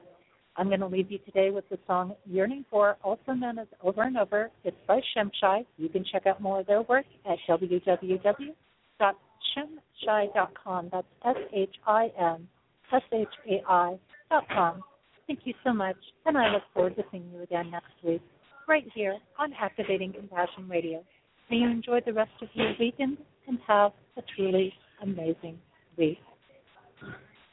And if I could see what makes me blind, I would soar to the edge of my mind, and to touch what seems unreal, just to show you the way that I feel. And we are in time with time, one with the season of change inside. And we are in tune with the tune, caught in a balance of sun and moon.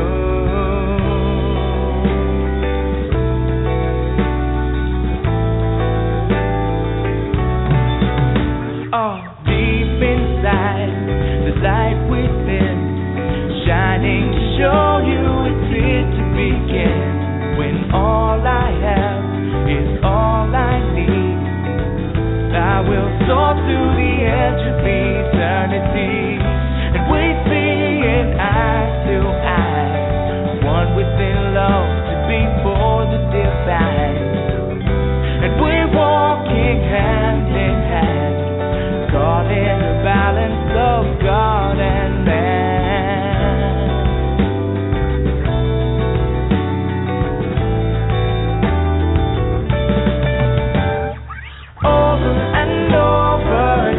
Your lover, learning to walk just a little bit slower, whispering secrets that you can't keep it.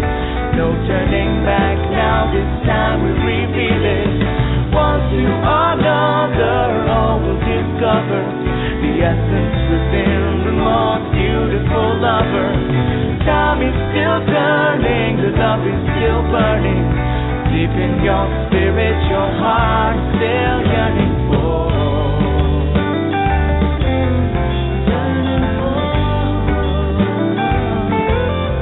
Yearning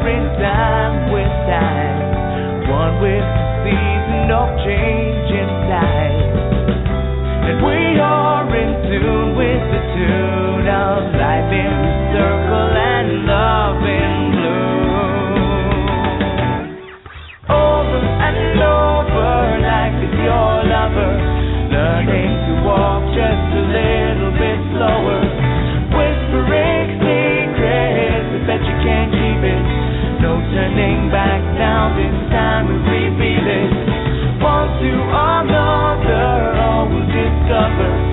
essence within the most beautiful lover.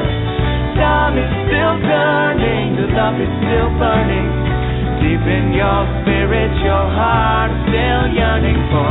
Over and over, life is your lover. Learning to walk just a little bit slower. Whispering secrets, I bet you can't keep it. No turning back now, this time we repeat it. One to another, all will discover the essence within the most beautiful lover. Time is still turning, the love is still burning. Deep in your spirit, your heart still yearning for.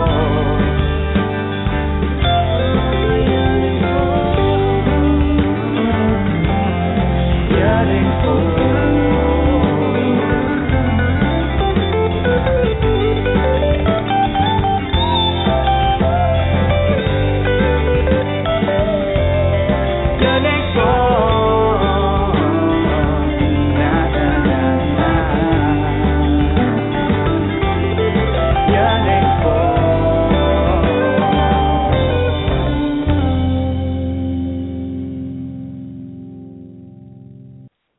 With Lucky Land Slots, you can get lucky just about anywhere. Dearly beloved, we are gathered here today to... Has anyone seen the bride and groom?